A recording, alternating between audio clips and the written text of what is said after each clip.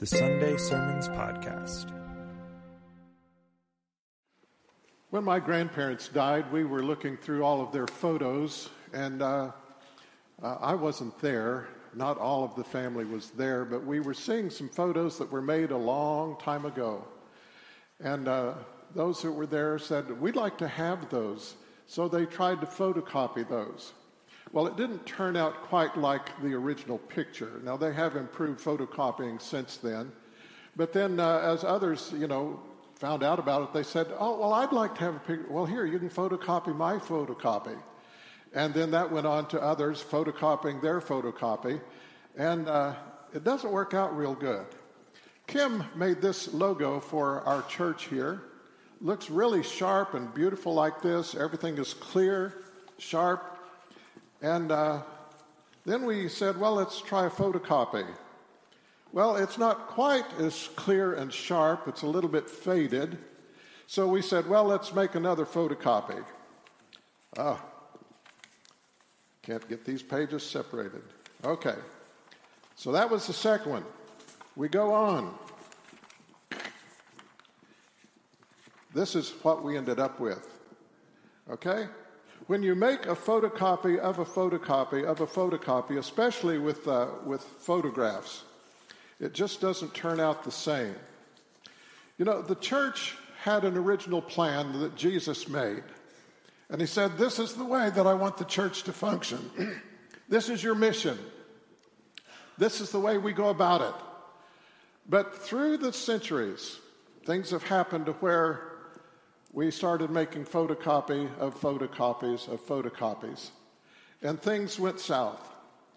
But Jesus did promise that he would build his church on this bedrock foundation of belief that he is the Christ, the Son of the living God.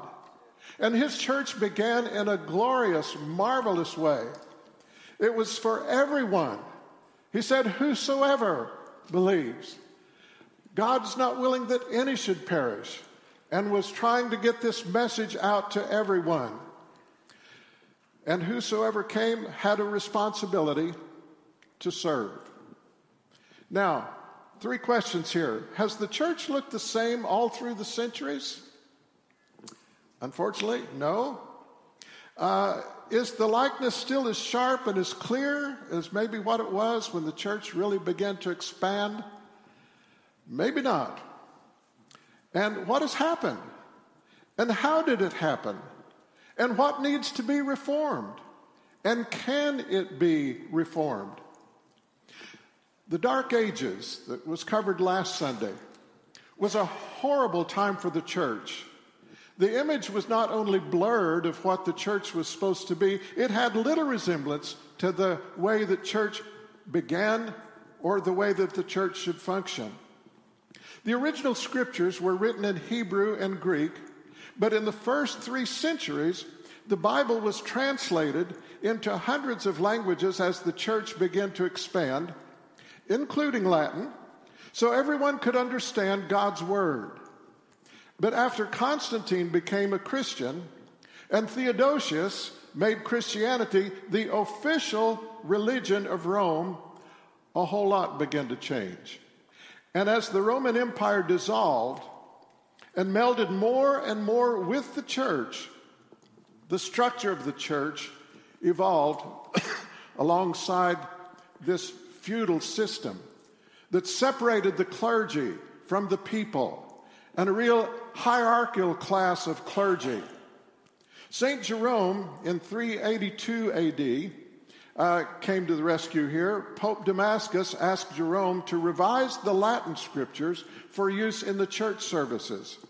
He and his team referred to the original text that they had as much as possible, but had very little access to the Greek scriptures.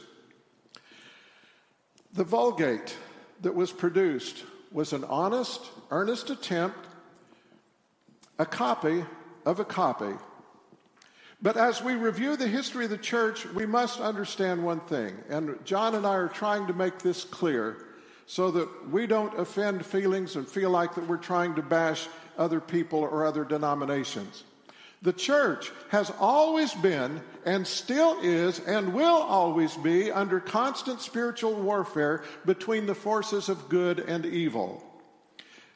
Satan and his demons are leading the forces of evil. We cannot place blame for any departure from the original plan on any person, on any group, or any denomination. The Apostle Paul explained it very clearly in Ephesians 6:12. He said this, "Our struggle is not against flesh and blood, but against the rulers, against the authorities, against the powers of the dark world, and against the spiritual forces of evil in the heavenly realm." These are unseen forces because they work through the lives and the voices of those that they have deceived to hide from being seen and make us think that our warfare is against fellow human beings. Now, these evil forces have two weapons, only two: the lie and temptation. Their method of warfare is to target the vulnerable sinful nature that's inherent in mankind, to reject and rebel against any law or higher authority that would restrict them from doing or having anything that they want to have, do, and enjoy. And these temptations that they bring on us are based on lies, contradicting truth, always contradicting promises, but always with promises of pleasure that appeal to mankind's selfish, sinful nature. And these promised pleasures strengthen the temptation to believe the lies.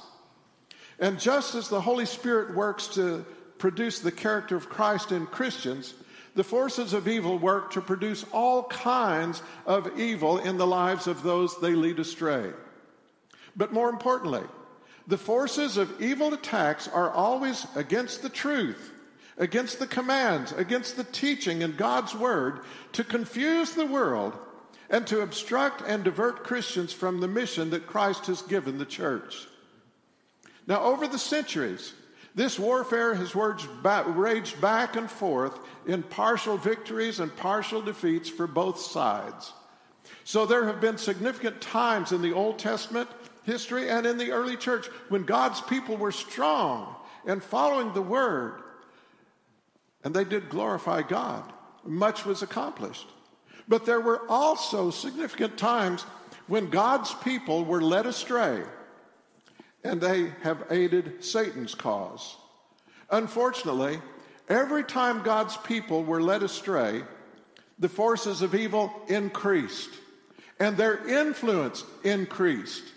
And every time the church failed, their numbers decreased, and their influence decreased.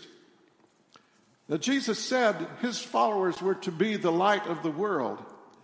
But when the light grows dim, darkness increases. And with every victory the forces of evil won, there was a huge setback in the church's progress in accomplishing the mission. The Inquisition, the Crusades, they were a horrible misrepresentation of what the church should be and how the church should function, how to preserve doctrinal purity, how to overcome the enemy, and how to grow. The result was a corrupt, coercive, controlling religion. But again, I want you to understand, this is not a personal affront to offend anyone. It's just what happened to the church in the spiritual warfare in that time of history. Christians dropped the ball. But how does this happen? How does a movement as vital as that of early Christianity find itself having drifted so far from its foundation? It was not a freak of history. The church had simply been led astray and lost sight of its reason for existence, and it had lost contact with its founder. Could the church be led astray and diverted in our time? Yes, it has. It's happening. We need to learn from the mistakes of others so we don't repeat those mistakes. But how did it happen? Sociologists say that in the beginning of a movement, people encounter God in life-changing ways. But with successive generations, the encounter tends to fade like a photocopy of a photocopy of a photocopy.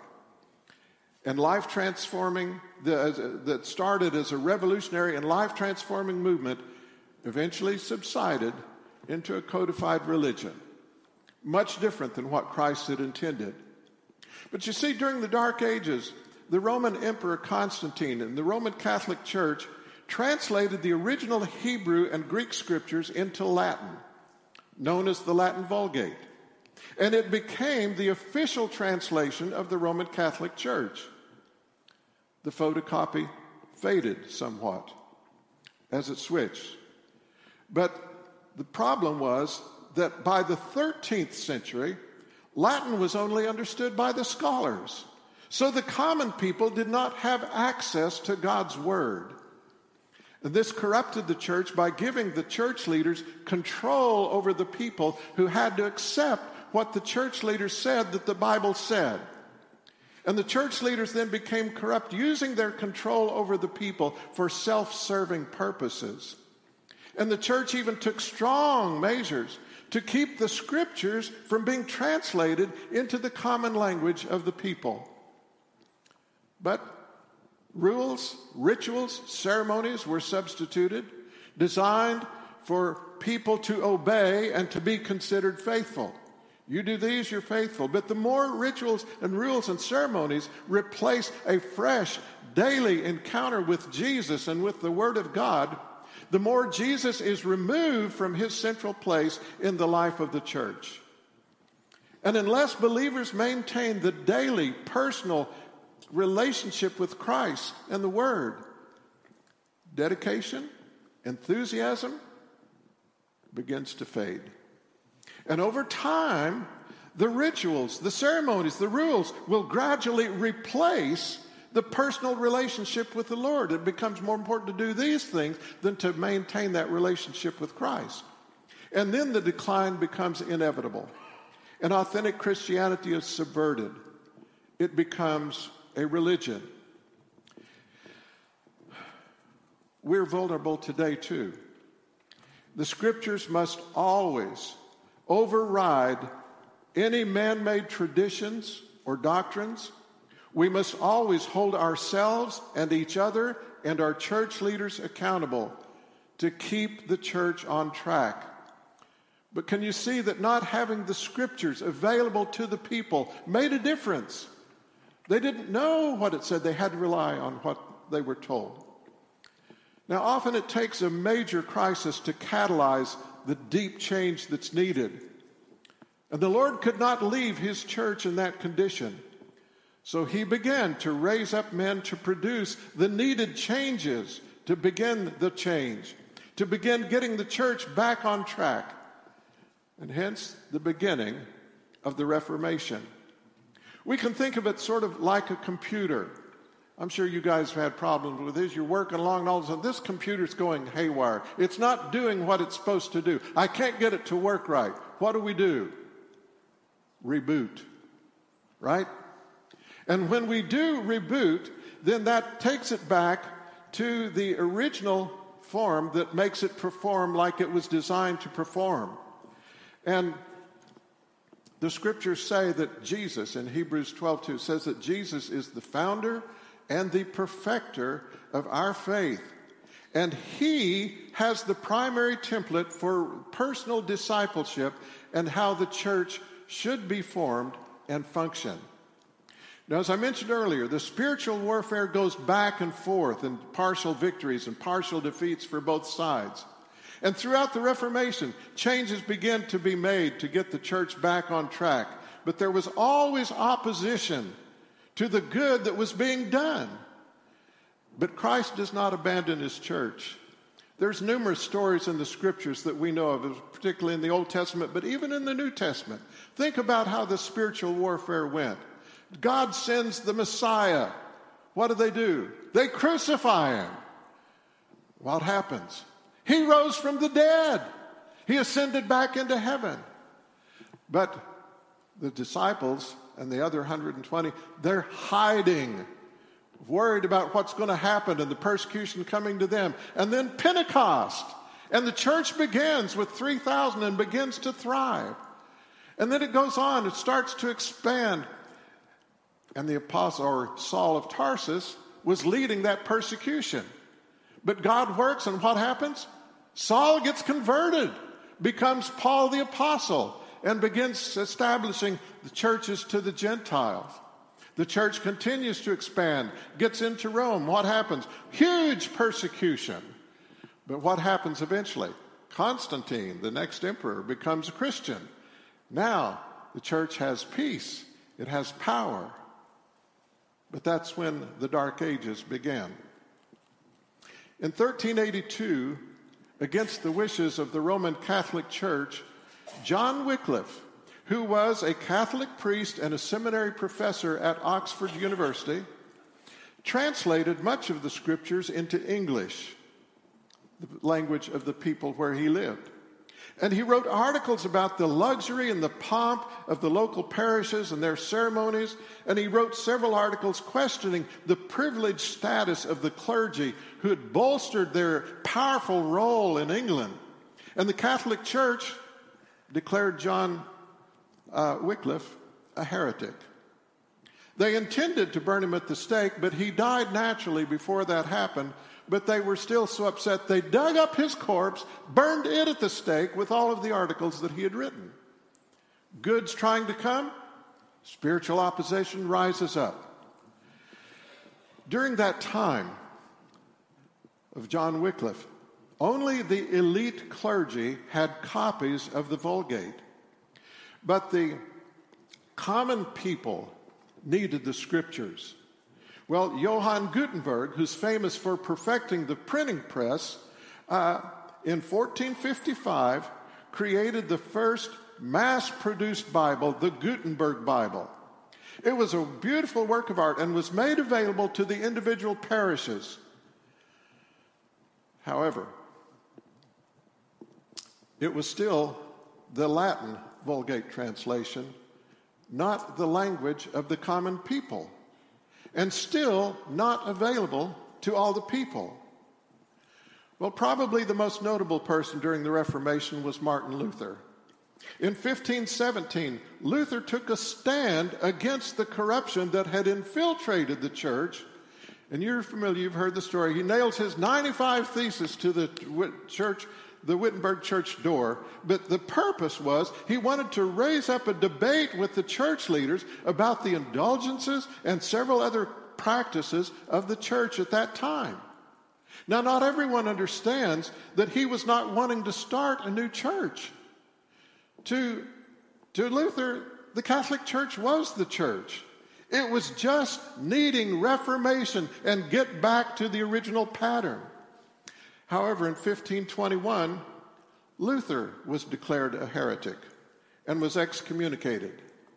This led to the start of the Lutheran Church and the start of the Protestant Reformation.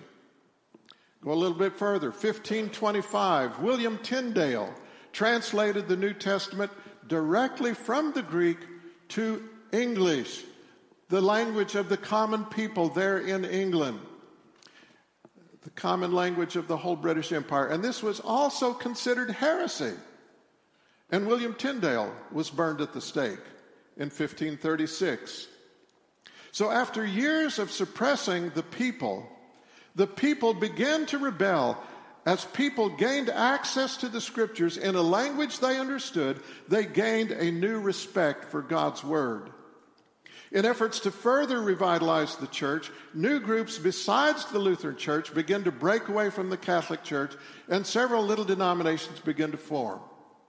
Going a little further, 1532, King Henry VIII declared himself the head of the all-new Church of England, creating an evolving version of the Universal Catholic Church, and thus created a second major Protestant church.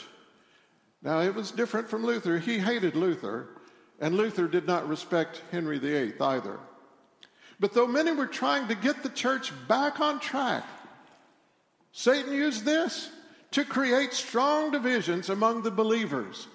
And just like Christ foreknew, it confused the world concerning the validity of the gospel and Christ. And in spite of the damage done by the division, the corruption was exposed. And even in the different denominations that were formed, there were great things that happened. Listen, here's some of the great things. First, the scriptures were translated into a language the common man could understand. Yay, we get the word of God back to the people. Consequently, there was an increase in individuals' believers' desires to study the word, to trust God more, to obey the word, and to hold each other accountable and the church leaders accountable for obedience. The Reformation reminded God's people to respect his word above any human authority. And for a time, it led to a stronger desire to strengthen the church and return to the mission of the church to take the gospel to their community, their country, and to the whole world.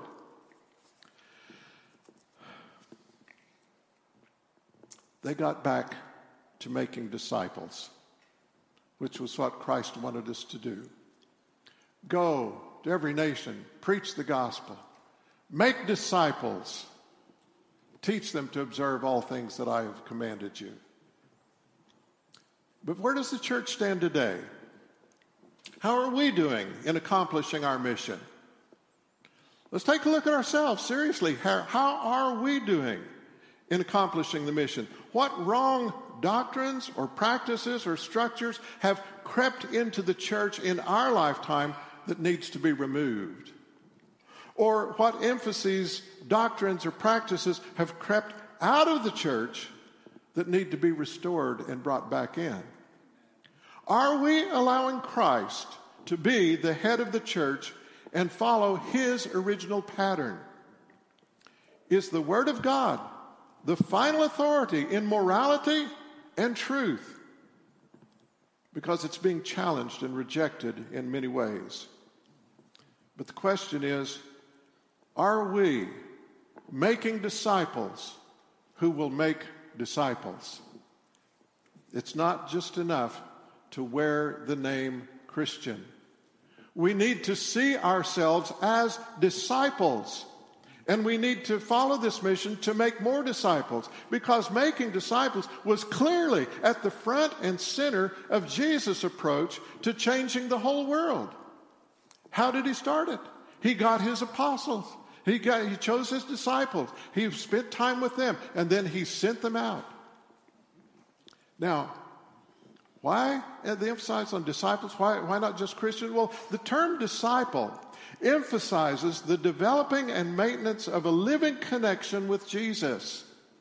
The living connection and relationship should be the defining quality of the Christian life. We know him. He's our shepherd. We hear his voice. We follow him.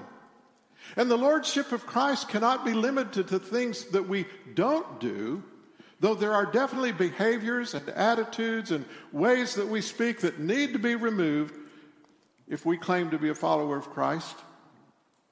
And his lordship must be over all issues that are common to everyday life.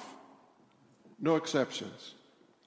The task of discipleship is the lifelong project that we accept of literally becoming like Jesus. As God, Jesus was our Savior and Redeemer.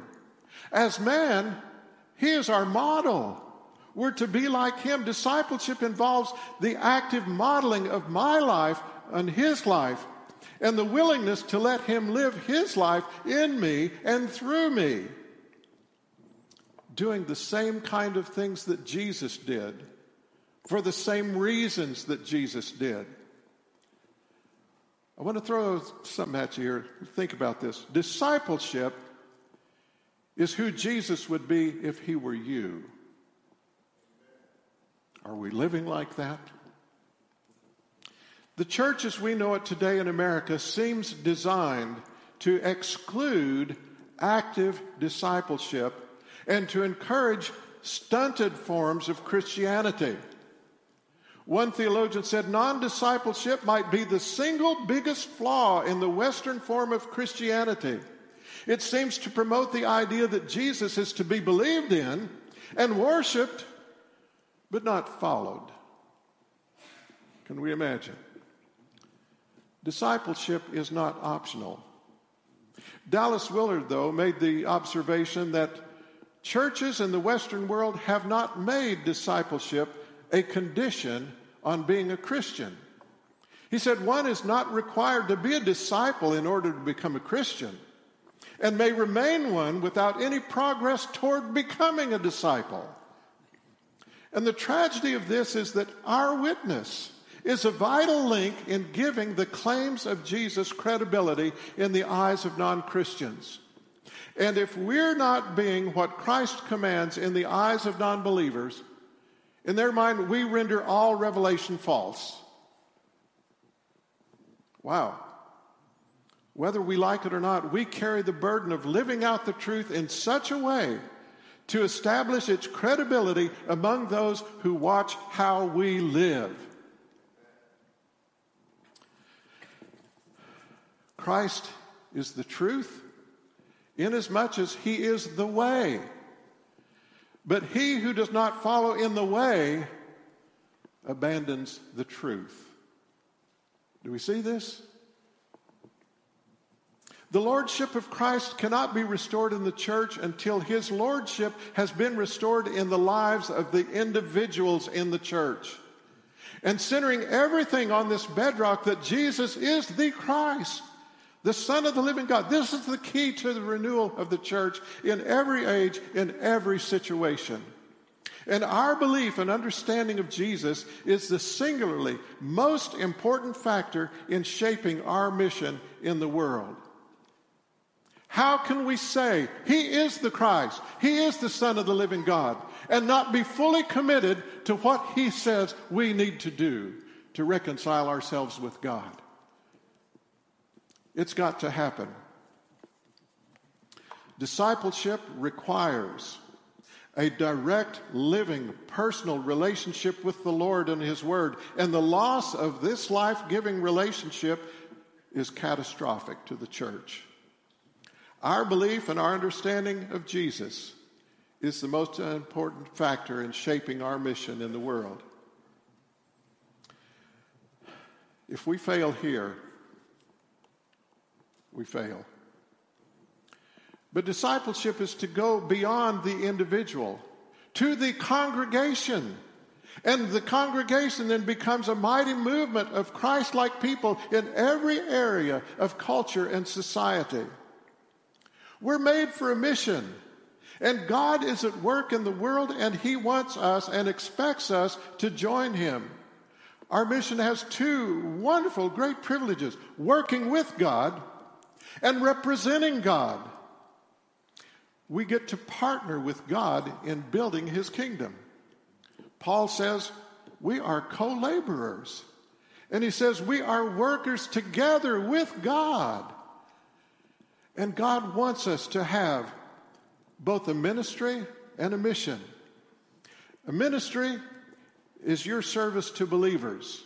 And this is important for the church. Our mission, though, is our ministry to non-believers, to take the gospel to the world. The mission that Jesus had while on this earth is now our mission, because we are the body of Christ. And as his followers, we are to continue what Jesus started. Jesus calls us not only to come to him, but to go for him. Our mission is so significant that Jesus repeated it 5 times in 5 different ways in 5 different books of the Bible.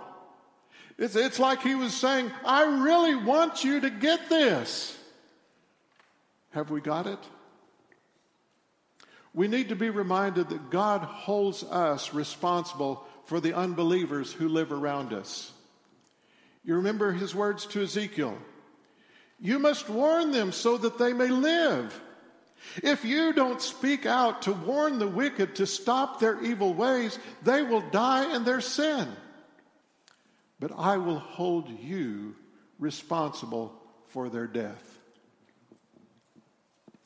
As we progress in time with everything going on in this world, there is a growing interest in the second coming of Christ and the end of the world. And there should be. We're running out of time. But just before the Lord ascended to heaven, I like this story, the disciples asked him, Lord, are you at this time going to restore the kingdom to Israel? His response was, it is not for you to know the times or the dates the Father has set by his own authority.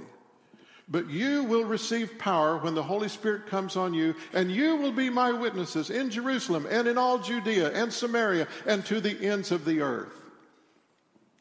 The disciples wanted to talk about prophecy.